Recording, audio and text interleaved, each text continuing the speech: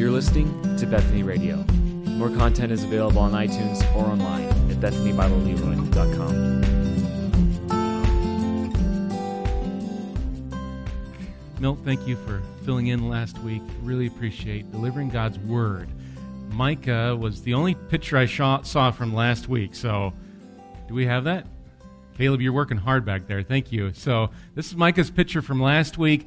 Worldly people, worldly men, and then you got another godly man in front of godly people. And you remember Milt was taking you through Colossians, really the whole chapter 2, let no one, it just repeated itself, let no one. And there's this difference of looking to the world or looking to Christ. And so I think Milt just exalted Christ once again, and I just appreciate that. That's our message. If it feels like a record that goes on and on every week, it is. He is all we have and all we need. The fullness of Him and the fullness of deity dwells in Him. So we want to preach Christ here, and that's done through His Word. So thanks, Micah. And then a couple weeks ago, this, I think, is from Otto. I don't know if Otto's here today. I don't see them. I'm always good to write down names. This one I didn't get, but Otto was thinking about Moses. I could have mentioned Moses. I'm not sure, but Moses was on his mind, so this was from a couple weeks ago when we were in Judges chapter 10, and I invite you to turn there again. That's where we're at. We left at verse 16, and now we're into verse 17. Last time we looked at Israel again doing evil.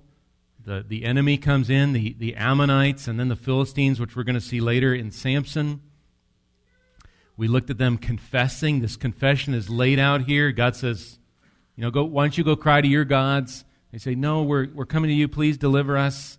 We saw that little line at the end that He became impatient over their ministry, the compassion of God that even trumped their sin. And so we're just going to continue on in Judges 10, and we're going to look at verses 17, and then we're going to come into chapter 11 through verse 11. So I'm going to read it all for us. It's not that long. And then we want to look over it again and hear from God's Word. So let's listen to God's Word again this morning, starting in Judges 10, verse 17. Then the Ammonites were called to arms, and they encamped in Gilead. And the people of Israel came together, and they encamped at Mizpah. And the people, the leaders of Gilead, said to one another, "Who is the man who will begin to fight against the Ammonites? He shall be head over all the inhabitants of Gilead."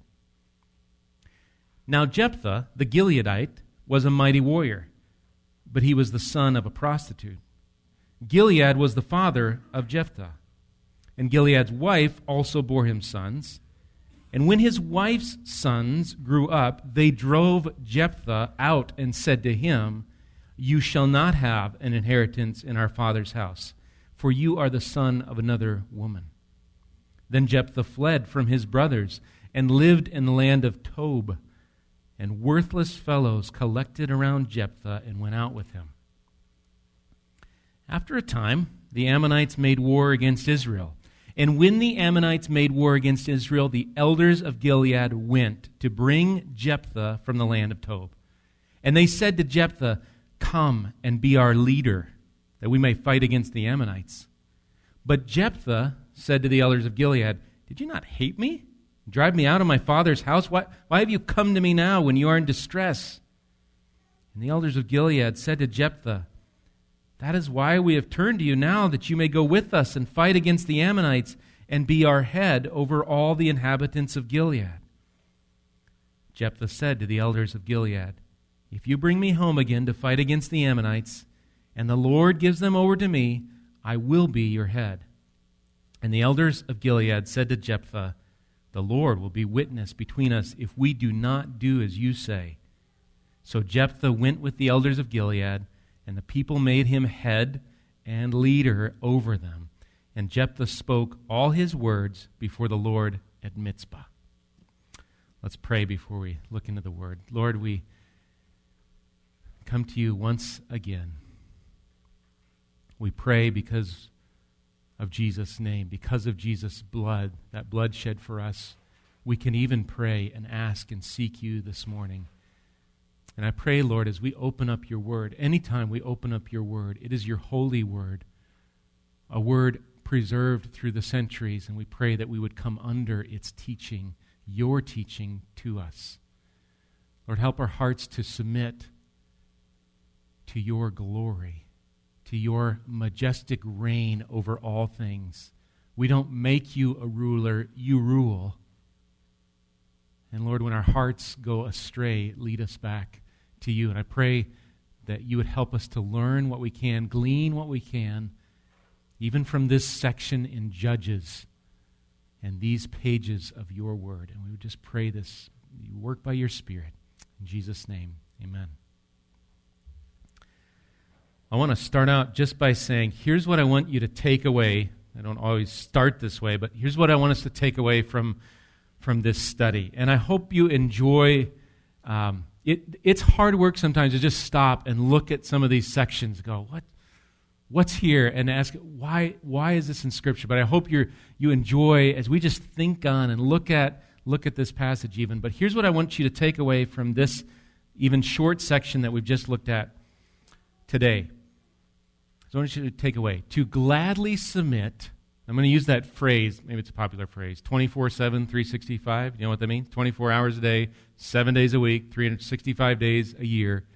To gladly submit 24/7, 365 to God's means of deliverance and rule in your life. So submitting, what am I saying? All the time, 24/7, 365, to His sovereign deliverance and His rule in your life. And I want to look at how that is played out in the passage before us and look how this comes out of this passage. And so let's come back to chapter 10, verse 17, and just kind of start our way and look through this. Here's verse 17. You've got the Ammonites. They were called to arms, and they encamped in Gilead. And the people of Israel came together, and they encamped at Mitzpah. There's some camping. You guys have gone camping this summer, maybe, some of you. I don't think this was the type of, pull the pop-up behind the chariot type camping. This was an encampment here. But anyway, here we find them. Here's the Ammonites, God's tool to discipline His people graciously, to bring His people back to Himself. And they are gathering in Gilead.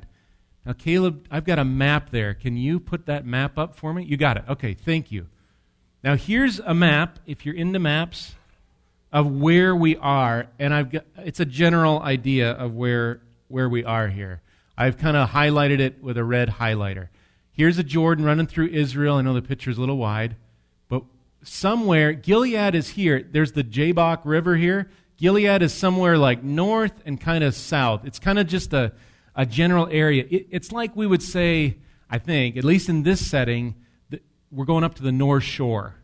You know it's a place, right? But where is the North Shore? Well, it's a long, or somebody traveled to the East Coast.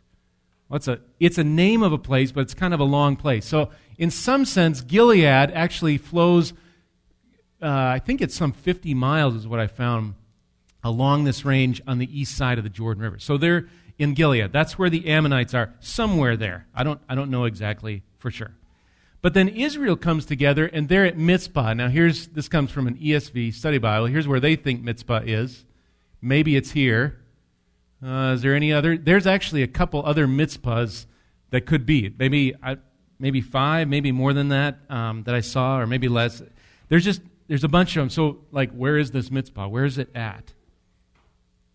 That's where they're at. It's kind of like us again, not the East Coast or the North Shore, but I grew up near Medford, Wisconsin, even though there's a Medford, Minnesota, isn't there? And there's a Medford, Oregon. There's a Medford, Massachusetts. There might be another Medford out there. There's just a bunch of Medfords. And so there's a bunch of Mitzpahs. I think, though, this one, again, is on this east side. Even if you go back, I think Genesis 31, you see Jacob and Laban at a place where they make a covenant. There's a witness, and I think it's the same Mitzpah. It's the same place.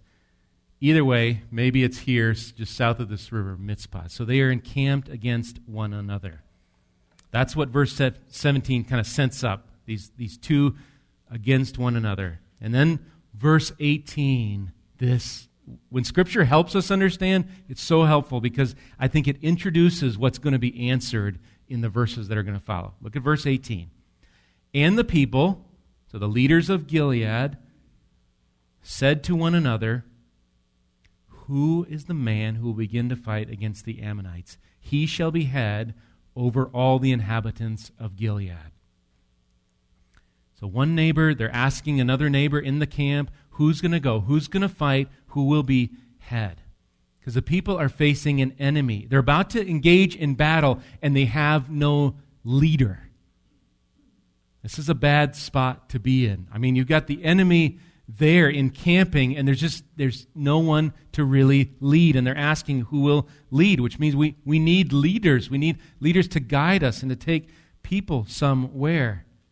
And the question is, who is this man?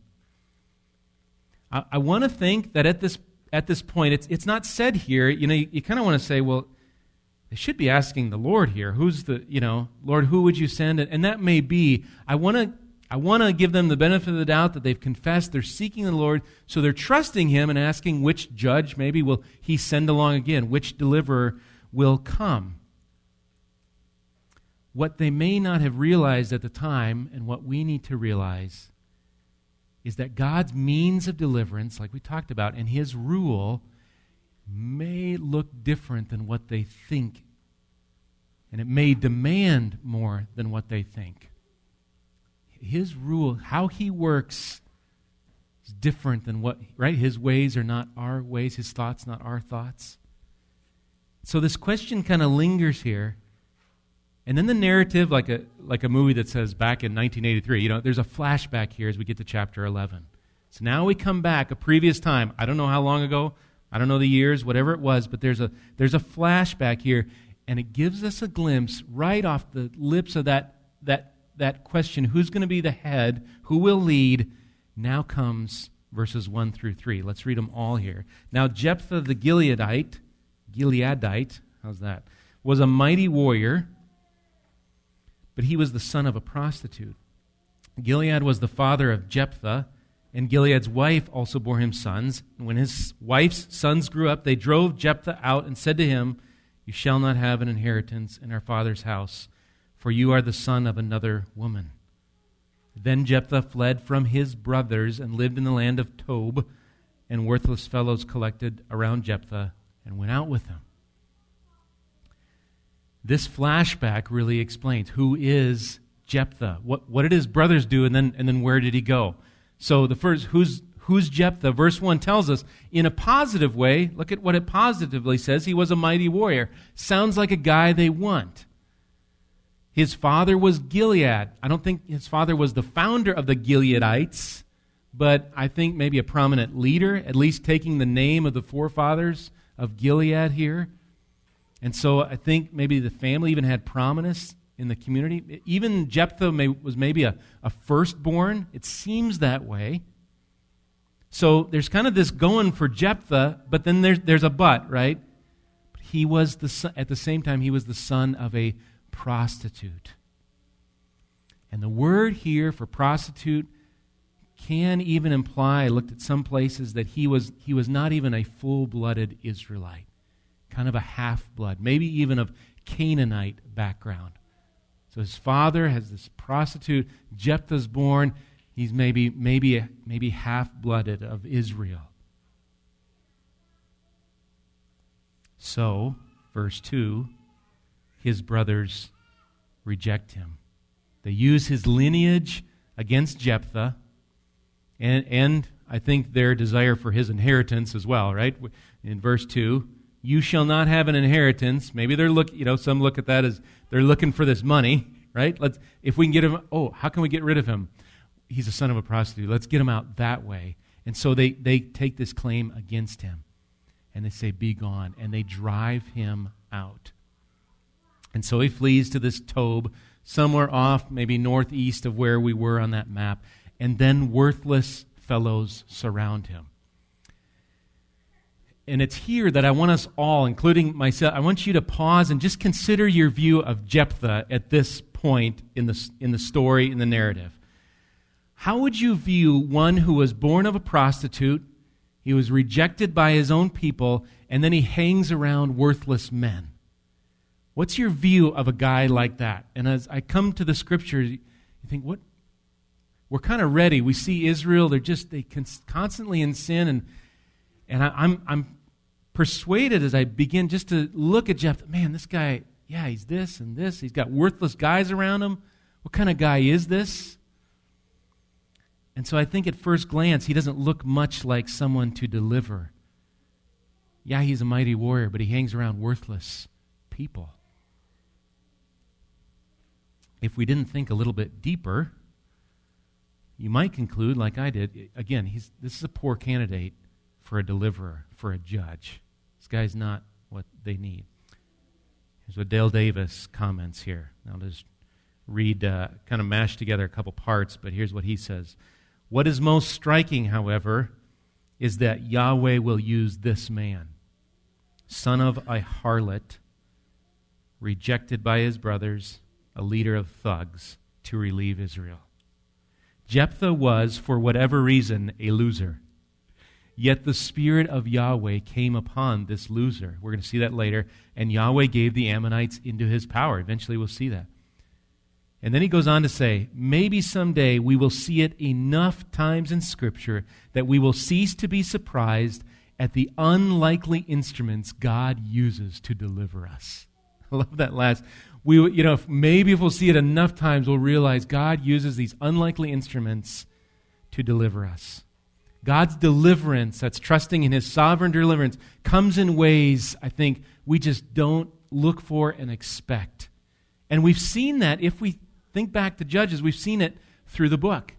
Think of Othniel. He was old, and he led Israel. Ehud, the left-handed guy, remember him? God used him. Remember Barak and how timid he was? God used him. And we just looked at Gideon, the weak one. God uses people in ways we don't expect or look for. Now, there's one other aspect to this section, but I'm going to save it and we're going to come back to it at the end. So let's just keep going forward on the storyline because now it comes out of that flashback to the present day. So find verse 4, and now we come up to the present day and the situation of going on. Verses 4 and 5. Now, after a time, the Ammonites made war against Israel. And when the Ammonites made war against Israel, the elders of Gilead went to bring Jephthah from the land of Tob. Ammonites, they are done camping. It looks like the camping trip is over and war is beginning. And Israel is still no better off. There's still no leader. Now everything just looks like it's just beginning to get a little more urgent. The war has started, still no leader, and we find them traveling to Tob to find Jephthah. And that's where they go. They couldn't wait any longer. They needed deliverance. Verse 6, they come and they summon Jephthah. Look at verse 6 now. Here's what they say before Jephthah. They find him. Verse 6, and they said to Jephthah, come and be our leader, that we may fight against the Ammonites. You see that phrase? Come and be our... The word there is leader. Now, I don't often pronounce Hebrew words. I don't know that it helps a lot, other than like, wow, we know Hebrew. How can we pronounce Hebrew? But it's interesting to look at some words here. So the word here, used by these elders, they're saying, come and be our leader, is the Hebrew word kazin. So come and be our kazin, be our leader. And here's what one commentary says of this word.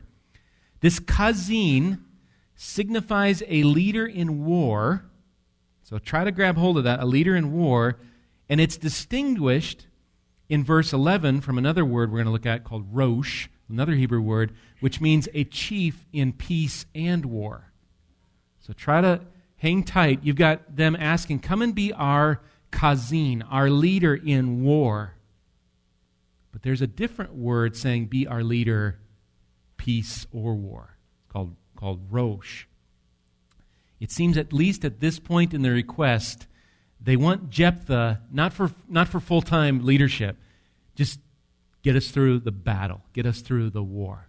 Perhaps. I know it's a bit speculation, but I think that's perhaps what's going on here. Well, negotiations take place. Look at verse 7 now. And Jephthah counters their request. He says this.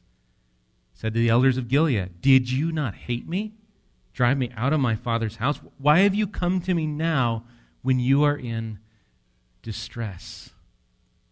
So Jephthah, rather than just instantaneously, awesome, great, I'll come back with you, he actually challenges how they treated him in the past. I don't think these are the same ones, the elders of Gilead, not the same brothers, but it seems like they were just part of it. If the brothers drove out Jephthah, the elders of Gilead went right along with it. They might as well have been part of it. And he challenges them. Didn't you hate me? Didn't you drive me out? And now you're in distress? Now you want me to help? It seems like what? You only want me when you're in distress. But do you want me to rule? There's a question for us here too.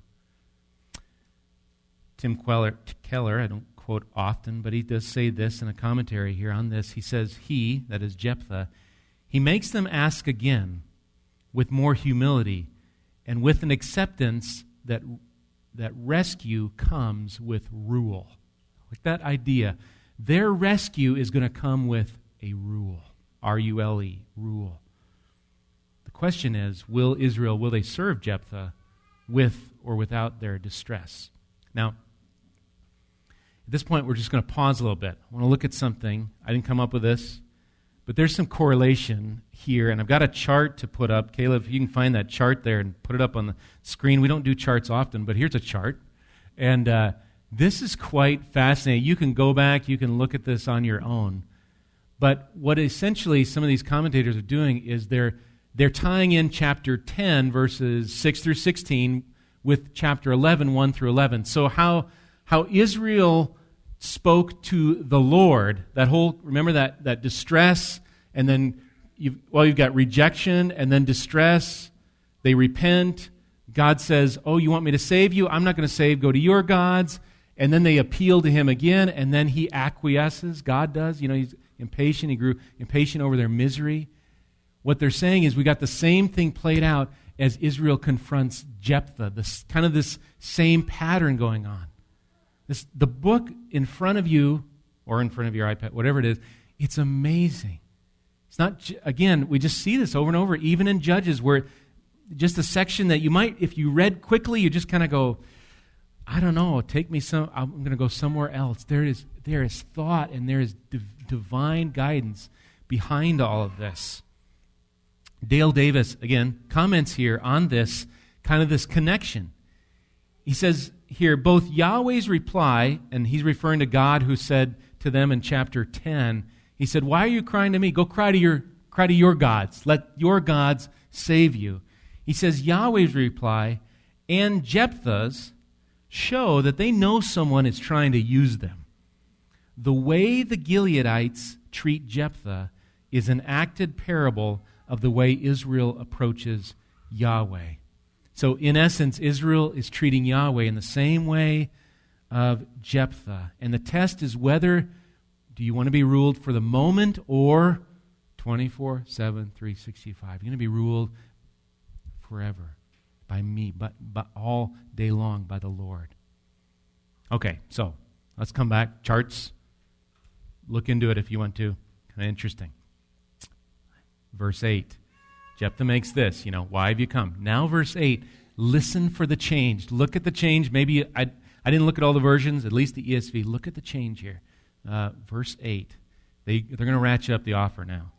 The elders of Gilead said to Jephthah, that is why we have turned to you now, that you may go with us and fight against the Ammonites and be our, you have head there? Be our head over all the inhabitants of Gilead.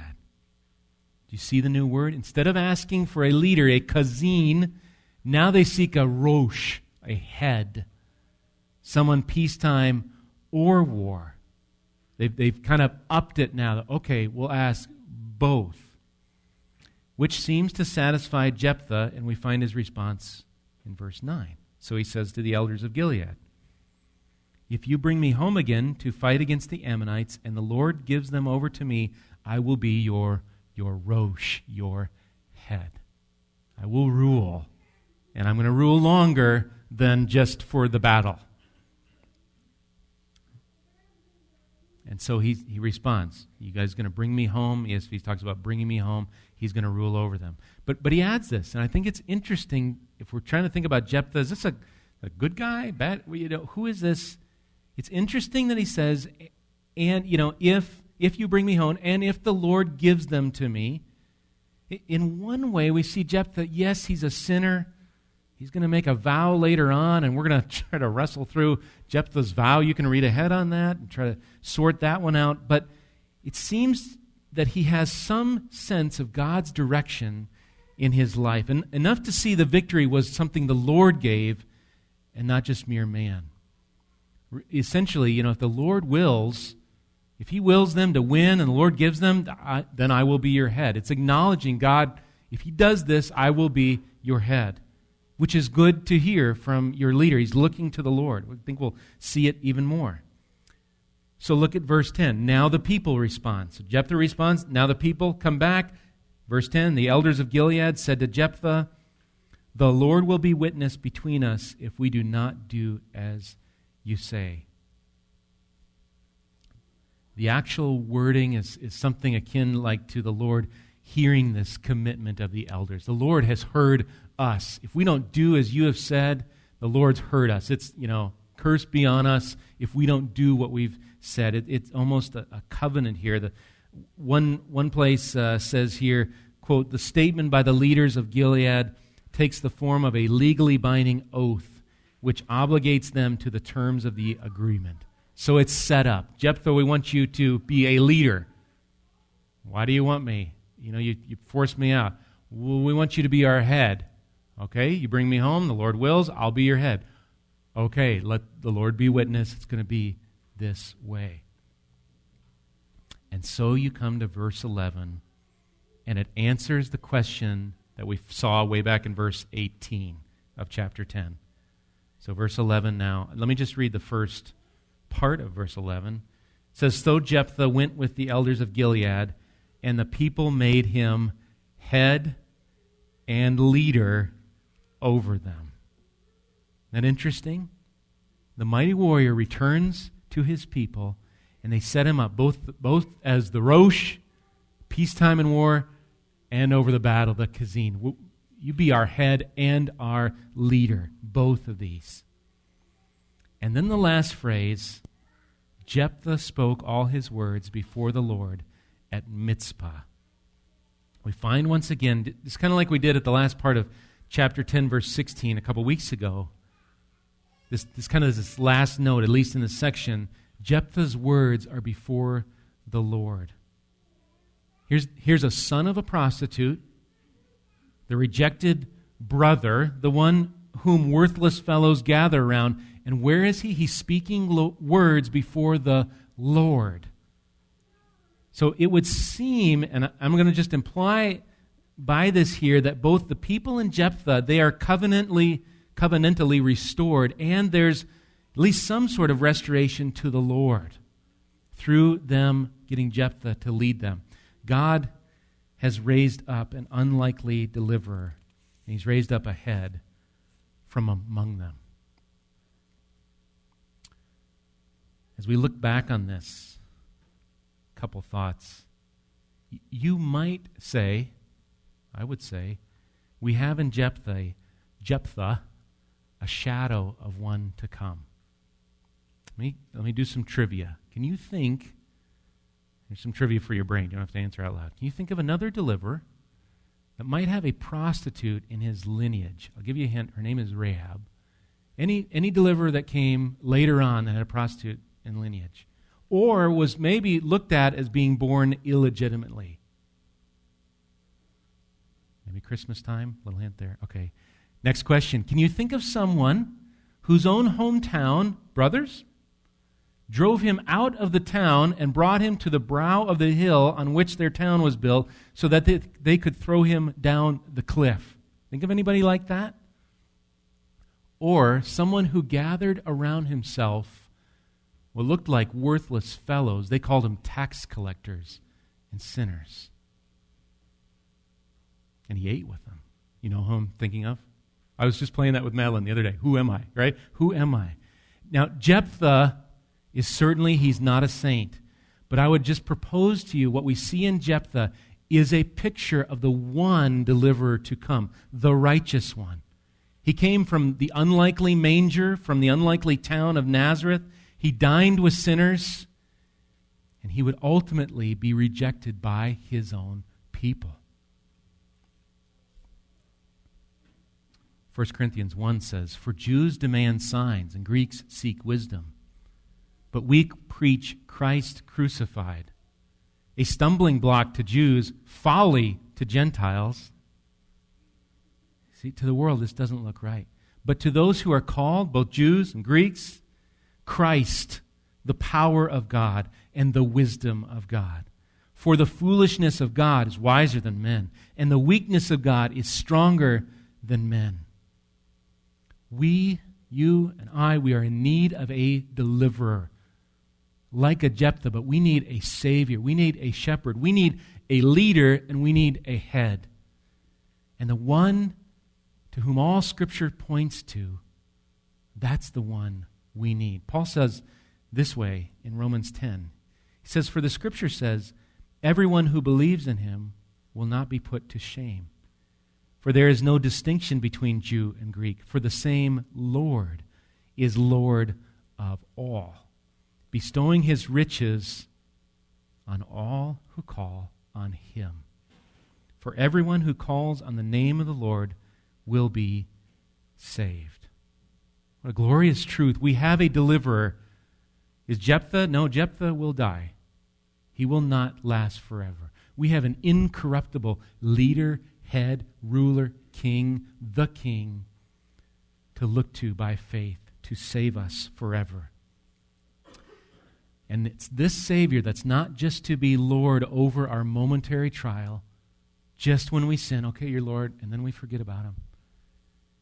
He's not just to be our Kazin, but our Rosh, our head, in peace and trial. I want to ask you one more question. What does the pattern of your life say about your Lord? Does it look Kazinish?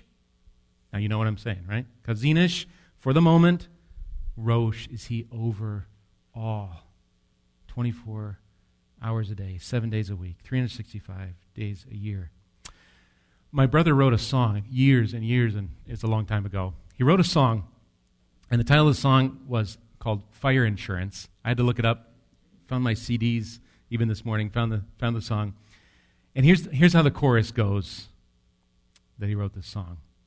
It says, "Jesus to me is more than the fire insurance. Jesus to me is the fire that set me free. So much more than the average Sunday morning, Jesus is my life, and nothing could be more important to me." Fire insurance is that policy you get when you think your home might burn down. That's the policy you get just for that day when it might start on fire. And perhaps that's how we treat the Lord at times, just for the momentary trial. A policy to pull out when times are tough. If they get tough, I'm going to Jesus. I'm going to start praying. And that's good. You should. If times are tough and you're seeking Jesus, keep seeking him. It's just the call here is to take it further from that time of trial to say, Lord, you are Lord over all. He's come in the flesh, God has, to deliver sinners, to call us to himself. And his call on your life, if you say today, I am a Christian, I am a Christ follower, if that's what you say you are, I'm a Christian, I'm going to follow Christ, then the call is this 24/7, 365 call. And not a call of drudgery, it's a call of glad submission to the Lord of the universe who reigns. We don't make him the Lord. He is the Lord. We submit to his lordship in our life. His deliverance, and he's got so many different ways of delivering us that we wouldn't expect, like the son of a prostitute and so forth. But we trust for that deliverance and trust him to rule. And then to respond and say, Jesus, you are my deliverer. You're my Lord. Lord, you're to me, would you help me? You're more to me than fire insurance to pull out on a rainy day. Be the Lord of my life. Let me pray for us. Lord, we thank you once again for your word to us from your scriptures and the way that you've intricately written every passage in here, from the genealogies to the numbers we see. Nothing is by accident. It's all here. And it's all here for our teaching, correcting, to rebuke us, train us, and to show us the one who fulfills all your word, Jesus Christ. Lord Jesus, may that name of Lord be what our lives look like. May the movie reels of our life look like you are Lord in our life. And if we're honest with our life, I've got to imagine that your people look like my last week, where you have not been the Lord at times. And we have sought to find joy in something else. Lord, forgive us and lead us back to you. May we run back to you, to the cross, to your righteousness, to the grace of the cross. And then, Lord, we thank you that we can trust you to complete a work you've started in us. And yet we pray, Lord, in our movement, in our day today, this Sunday, this August 1st, maybe not even worrying about Monday, although we need your help tomorrow too. Lord, lead us today that you would be the Lord in our life, whatever that might look like in each of our specific areas even. And we pray for your help and your guidance, and we thank you for your grace in this. In Jesus' name, amen.